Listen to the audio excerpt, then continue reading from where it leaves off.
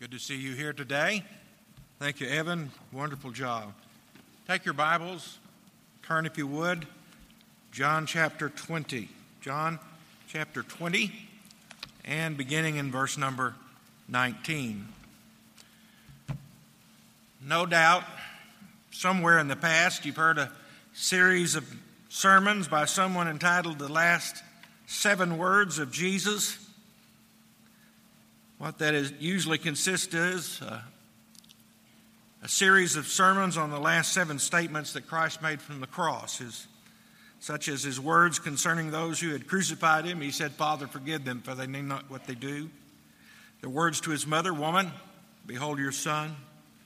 The words of Jesus to the thief on the cross, "Today you will be with me in paradise." The words concerning his pain, "I thirst," and my God, why hast thou forsaken me?" His words of submission, "Father, into your hands I commend my spirit." And finally, his cry of victory, "It is finished." Those statements are, of course, very important and worthy of our study, but they are not, in fact, the final words of Christ. Jesus appeared to his disciples, and he spoke with them for some 40 days after the resurrection. Today, I want you to consider with me some of those last words after the resurrection. We've been looking at what happened on Sunday, the 3rd day after Jesus had been buried in a borrowed tomb. What a day it had been. There had been multiple trips to and from the tomb and multiple retellings of what had transpired. But Sunday's revelations, which had produced such excitement, had given way to Sunday night's fear. The disciples and others, such as the Emmaus Road disciples and Mary, who had testified of seeing Jesus, have gathered together in a private room where behind closed doors they tried to sort out what they have heard. When suddenly, according to verse 19, Jesus appears. It says, "Then the same day at the evening, being the first day of the week, when the doors were shut, where the disciples were assembled for fear of the Jews, Jesus came and stood in the midst and said to them, 'Peace be with you.' Now when he had said this, he showed them his hands and his side, and then the disciples were glad when they saw the Lord. Then Jesus said to them, 'Peace to you, as the Father has sent me, I also send you.' And when he had said this, he breathed on them and said to them, 'Receive the Holy Spirit. If you forgive the sins of any, they are forgiven to them. If you retain the sins of any, they are retained.' But Thomas, called Didymus, one of the 12, was not with them when Jesus came. The other disciples therefore said to him, 'We have seen the Lord.' But he said to them, 'Unless I see in his hands the print of the nails, and put my finger into the print of the nails, and put my hand into his side, I will not believe.' And after 8 days, the disciples were again inside, and Thomas with them. And Jesus came, the doors being shut, and stood in the midst and said, 'Peace to you.' And then he said to Thomas, 'Reach your finger here and look at my hands, and reach your hand here and put it in my side. Do not be unbelieving, but believing.' And Thomas said, 'My Lord and my God.' And Jesus said to him, 'Thomas, because you have seen me, you have believed. Blessed are those who have not seen me and yet have believed.'" I want to share with you this morning 3 statements that Christ makes after the resurrection and their importance to us today. First of all, I want you to see his statement, "Peace be with you." Said in verse 19, on the first day of the week, when the doors were shut, where the disciples were assembled for fear of the Jews, Jesus came and stood in the midst and said to them, "Peace be with you." Jesus gave them the greeting, peace. Although shalom is a standard greeting among Jews then and has been for centuries since, it was given on that day as a way of giving assurance. When Jesus appeared to his disciples, he spoke to the fear. He said in verse 19, "Peace be with you. I want you to think for a moment about how powerful a revelation this is of the heart of our Savior. Think for a moment about who he's speaking to. These are his disciples, the men who has spent the last 3 years teaching. They had all assured him that they loved him supremely and that they were willing to die for him. Yet when the pressure was on, they couldn't even stay awake to pray with him. When the authorities came to arrest him, all but one stood idly by and let it happen. The awful truth was that one of them had betrayed him and the rest of them had deserted him. How do you greet a friend like that? I think the first words that most of us would have said after such experience would not have been, "Peace be with you." We would have been more likely to say, "You miserable cowards. Well, friends like you, who needs enemies? If I have it to do again, I'll never trust you." But isn't it wonderful that Jesus didn't say any of those things? He does not say, "Shame on you. I'm really disappointed in you." He spoke to their fear, and he promises them peace. Now, there are two kinds of peace spoken of in the Bible. There is peace with God, and there is the peace of God. First, we must come to peace with God. This is what is described by Paul in Romans chapter 5 and verse 1, where he says, "Therefore, having been justified by faith, we have peace with God through our Lord Jesus Christ." This is the peace that is available to sinners through Jesus Christ's payment on the cross for our sins. As sinners, our sin has caused an enmity between us and God. But Christ made peace available by bearing the punishment for our sins on the cross. But he also offers us the peace of God. The Bible speaks of this peace when Paul says in Philippians chapter 4 and verse 6, "Be anxious for nothing, but in everything by prayer and supplication with thanksgiving, let your requests be known to God. And the peace of God, which surpasses all understanding, will guard your hearts and minds through Christ Jesus." How delighted the disciples must have been when Jesus appeared and he calmed their troubled hearts by saying, "Peace, peace be with you."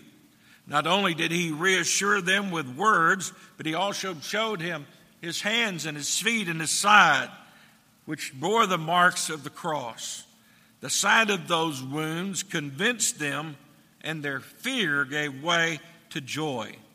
In verse 20 we read, "And then the disciples were glad when they saw the Lord." His second statement was, "As the Father sent me, I also send you." Jesus said, "Peace to you. As the Father sent me, I sent you." So he now proceeds to commission and to empower his disciples for service. Though we don't often recognize it, this is one of the 5 places in the Bible that records the Lord's Great Commission. It, of course, occurs at the end of each of the 4 gospel records, Matthew, Mark, Luke, and here in John, and once again in the beginning of the book of Acts. The emphasis here is on I. It is the crucified and risen Jesus who is sending his disciples into the world. First of all, he talks about receiving the Holy Spirit in verse 22. "And when he had said this, he breathed on them and said to them, 'Receive the Holy Spirit.'" We now come to something that is recorded only in the Gospel of John.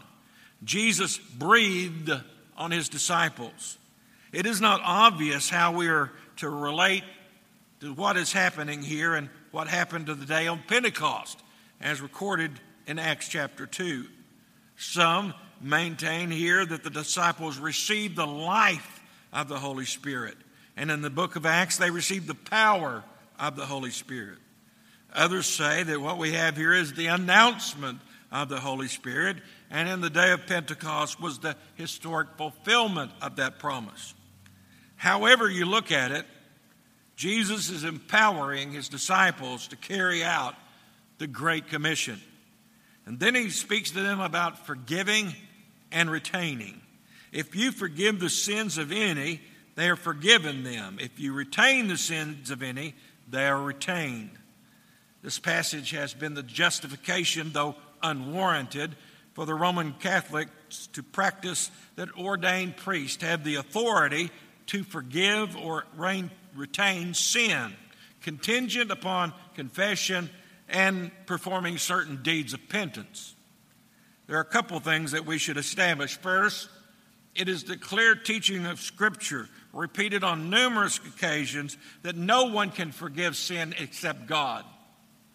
Secondly, there is no instance recorded any place in the New Testament where one of the apostles takes it upon himself to say that he has the authority to pardon anyone's sin. A closer examination reveals that the verbs that are translated be forgiven and are retained are in the perfect tense, indicating that the forgiveness involved is something that is determined in heaven and now merely proclaimed on the earth. The meaning then is if we tell people about forgiveness, we are extending forgiveness to them. But that forgiveness does not come from us, it comes from God. Conversely, if we do not tell them, we are not extending forgiveness, and thus their sins are retained. The third statement was, stop doubting and believe. What a day it has been. Without a doubt, there's never been another one like it. But one disciple, Thomas, has missed the whole thing. We all deal with our emotions and our grief differently. Perhaps Thomas's grief had driven him to be by himself. He certainly is no coward, for he was the one who had declared in John chapter 11 and verse 16, "Let us go, that we may die with him." And I believe he meant what he said. But in John chapter 20 and verse 24, it says, "Now Thomas, called Didymus, one of the 12, was not with them when Jesus came. The other disciples therefore said to him, 'We have seen the Lord.' And he said to them, 'Unless I see in his hands the print of the nails, and I put my finger into the print of those nails, and I put my hand into his side, I will not believe.'" On the very day of the resurrection, the risen Lord made his way to the house where his rather distressed and discouraged disciples had gathered. And he provided them with evidence of and assurance that he had indeed risen. Unfortunately for Thomas, he was not present for that visit. Thomas missed the entire thing. Why wasn't he here? Well, as I've already said, from what we can surmise of his personality, perhaps he wanted to get away, be alone with his grief. Not everyone deals with grief in the same way. The Bible does not tell us much about Thomas. We don't know where he came from. We don't know what he did before becoming a disciple. He is usually introduced as Thomas, also called Didymus. Thomas is the Aramaic word meaning twin, and Didymus is the Greek word meaning twin. Some people think that Thomas and Matthew were the twin brothers because they are often linked together in the list of disciples. But we simply do not know for sure. When he did show up where the disciples were gathered, they said to him, "We have seen the Lord." And his response was, "Unless I see it, unless I experience, I will not believe." Thomas could not bring himself to believe. He goes so far as to say, "I will not believe." And the statement is a double negative, and he says, "I positively will never believe." It was for this statement that he would forever be known as Doubting Thomas.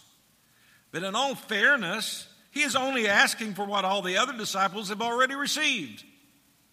In John chapter 20 and verse 20, we're told that Jesus had shown up in the room where the disciples were, and he showed them his hands and feet. It was then, it says, that the disciples believed. Well, there are a couple of things that we need to understand about doubt. Doubt is not the opposite of faith.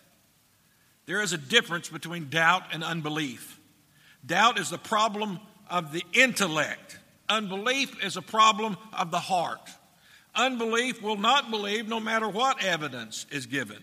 Thomas was plagued with doubt, not unbelief. Therefore, the opposite of faith is not doubt, but unbelief. In fact, you can have an extremely strong faith and still have some doubts.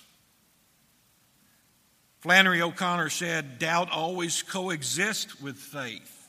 For in the presence of certainty, who would need faith at all? In Mark chapter 9, you'll remember a story of a man whose son was demon-possessed, who came to Jesus to have him healed. He asked the Lord, he said, Lord, if you can do anything, have mercy on us and help us.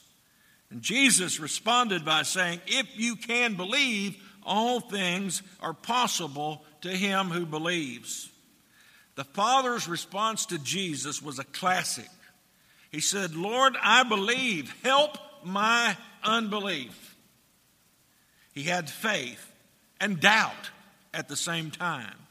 So doubt is not the opposite of faith. And secondly, I want you to see that doubt is not unforgivable.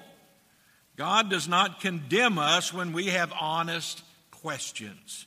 Do you remember when John the Baptist was in prison? The man who had exclaimed that Jesus was the Lamb of God had begun to have doubts about who Jesus was in Matthew chapter 11. Jesus did not criticize John or berate him for his lack of faith. He simply reminded John of Scripture and how he, Jesus, fulfilled those Scriptures. This demonstrates that when we have doubts and we take them to God, we can be assured that he will not condemn us. He will lovingly help us to answer our questions so that we can leave our doubts behind. While not altogether convinced of the truth of the resurrection by the testimony of the other disciples, at least Thomas was present 8 days later when Jesus appeared. It says in verse 26, and after 8 days, his disciples were again inside and Thomas with them. And Jesus came, the doors being shut, and stood in the midst and said, peace to you. And then he said to Thomas, reach your finger here and look at my hands, and reach your hand here and put it in my side. But do not be unbelieving, but believing. John makes it very clear that the doors to the meeting room were closed. In fact, he uses a present tense here that we could take to mean that they were not only shut, they were locked. This means that the Lord appeared to them without having to open the doors, thus indicating that his resurrection body was not bound by the same limitations as his physical body. And the last thing about doubt is I want you to see that faith can be cultivated. Thomas had stated that without physical proof of the resurrection, i.e. the nails in his hand, the nails in his feet, the hole in his side, he would not believe that this was the resurrected Lord. But he was mistaken in that. Thomas had laid out what he thought would be the necessary prerequisites for him to believe. He was, of course, wrong. All his doubts were in due course swept away simply by finding himself in the presence of the risen Lord. Thomas is not as big a skeptic as he thought he was. When Jesus stood before him, he no longer felt the need to feel the wounds in his body. In verse 27, Jesus called on Thomas to make the very test that he had requested. Reach your finger here. Touch my hands. Reach your hand here and put it in my side. Did he do that?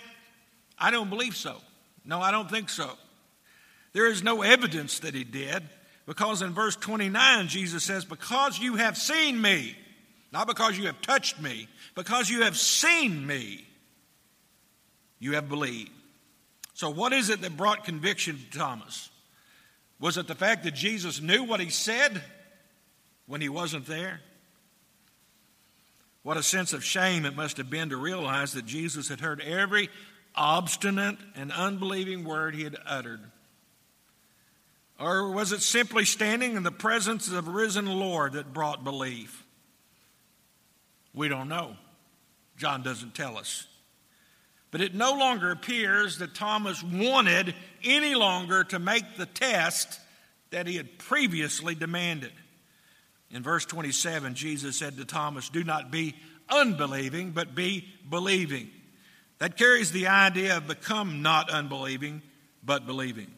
The implication is that we can cultivate the habit of either belief or unbelief in our heart. The rebound of Thomas's faith was both dramatic and moving. Thomas makes one of the grandest statements concerning Jesus that any of the apostles makes. He says in verse 28, "My Lord and my God." He is the only apostle in the New Testament to address our Lord as God. Perhaps he should be remembered for that and not for his temporary doubt. In response to Thomas's confession of faith, Jesus says in verse 29, "Thomas, because you have seen me, you have believed. Blessed are those who have not yet seen and yet have believed." Apparently, Thomas never doubted again. There's considerable amount of ancient, though non-biblical testimony that suggests that Thomas carried the gospel to India. The strongest traditions say that he was martyred for his faith by being run through with a spear, and that he is buried on a hill near Madras, India. He died for the Lord he once doubted. In the last part of verse 29, Jesus tells Thomas something that you and I need to hear today. He tells Thomas that he had believed because he had seen with his own eyes. And then he says something very important. He says those who believe without seeing are even more blessed, and that's you and I. Closing, let me say, Helen Keller once wrote about doubt. She said, "It need not discourage us if we have doubts. Healthy questions keep faith dynamic. In fact, unless we start with doubts, we cannot have a deep-rooted faith. No one who believes lightly and unthinkingly has much of a belief. One who has a faith which is not to be shaken has won it through blood and tears, has worked his or her way from doubt to truth as one who reaches a clearing after going through a thicket of brambles and thorns." I want to conclude this morning by considering two things. How can we win over doubt in our lives? First, see if you can find the root of your doubt. Sometimes it's a false understanding of who God is and what God does. That can cause us a problem. If we believe that being a Christian is a guarantee of health and prosperity, we're going to question our faith when sickness comes or our finances are lacking. If we think that being a Christian is a blanket protection from all troubles in life, we're going to begin to doubt when difficulties come into our lives. The problem with these kinds of doubt is not God. It is our false understanding of who God is and what God promises. Some people have doubts because their faith is based on feelings, on emotion, not facts. But when the feelings and the emotions fade, they begin to doubt if their faith was real. The problem then is a misconception that faith is fundamentally a feeling, and it is not. It is an act of our will. Secondly, when we're struggling with doubt, some of us have the tendency to be like Thomas. We isolate ourselves. But what we need to do is ask others and God for help. Remember that when John the Baptist realized that his doubt was creeping into his life, instead of denying it or ignoring it, he faced it. He did a very simple thing. He went to Jesus and he asked for help. Let's bow for prayer. Thank you so much, Lord, for all that you do for us. We are blessed. And even this week, we set aside some time to consider how blessed we are and how thankful we ought to be. Help us, Lord, truly to understand what a blessing that you are in our lives. It may be that there's someone here this morning that really is struggling with doubt. Lord, I pray that the things that we have shared and your word will be a reassurance to them and lead them to a place that they can overcome that doubt and fear. We thank you, Lord, that you're always with us, that you love us in spite of ourselves, that whether we're worthy or unworthy, you still love us. Whether we are standing strong or we're falling in weakness, you love us still. Father, I pray that you'd help us today. Make us stronger. Give us a vibrant testimony for you. We ask it in Jesus' name. Amen. You stand with me?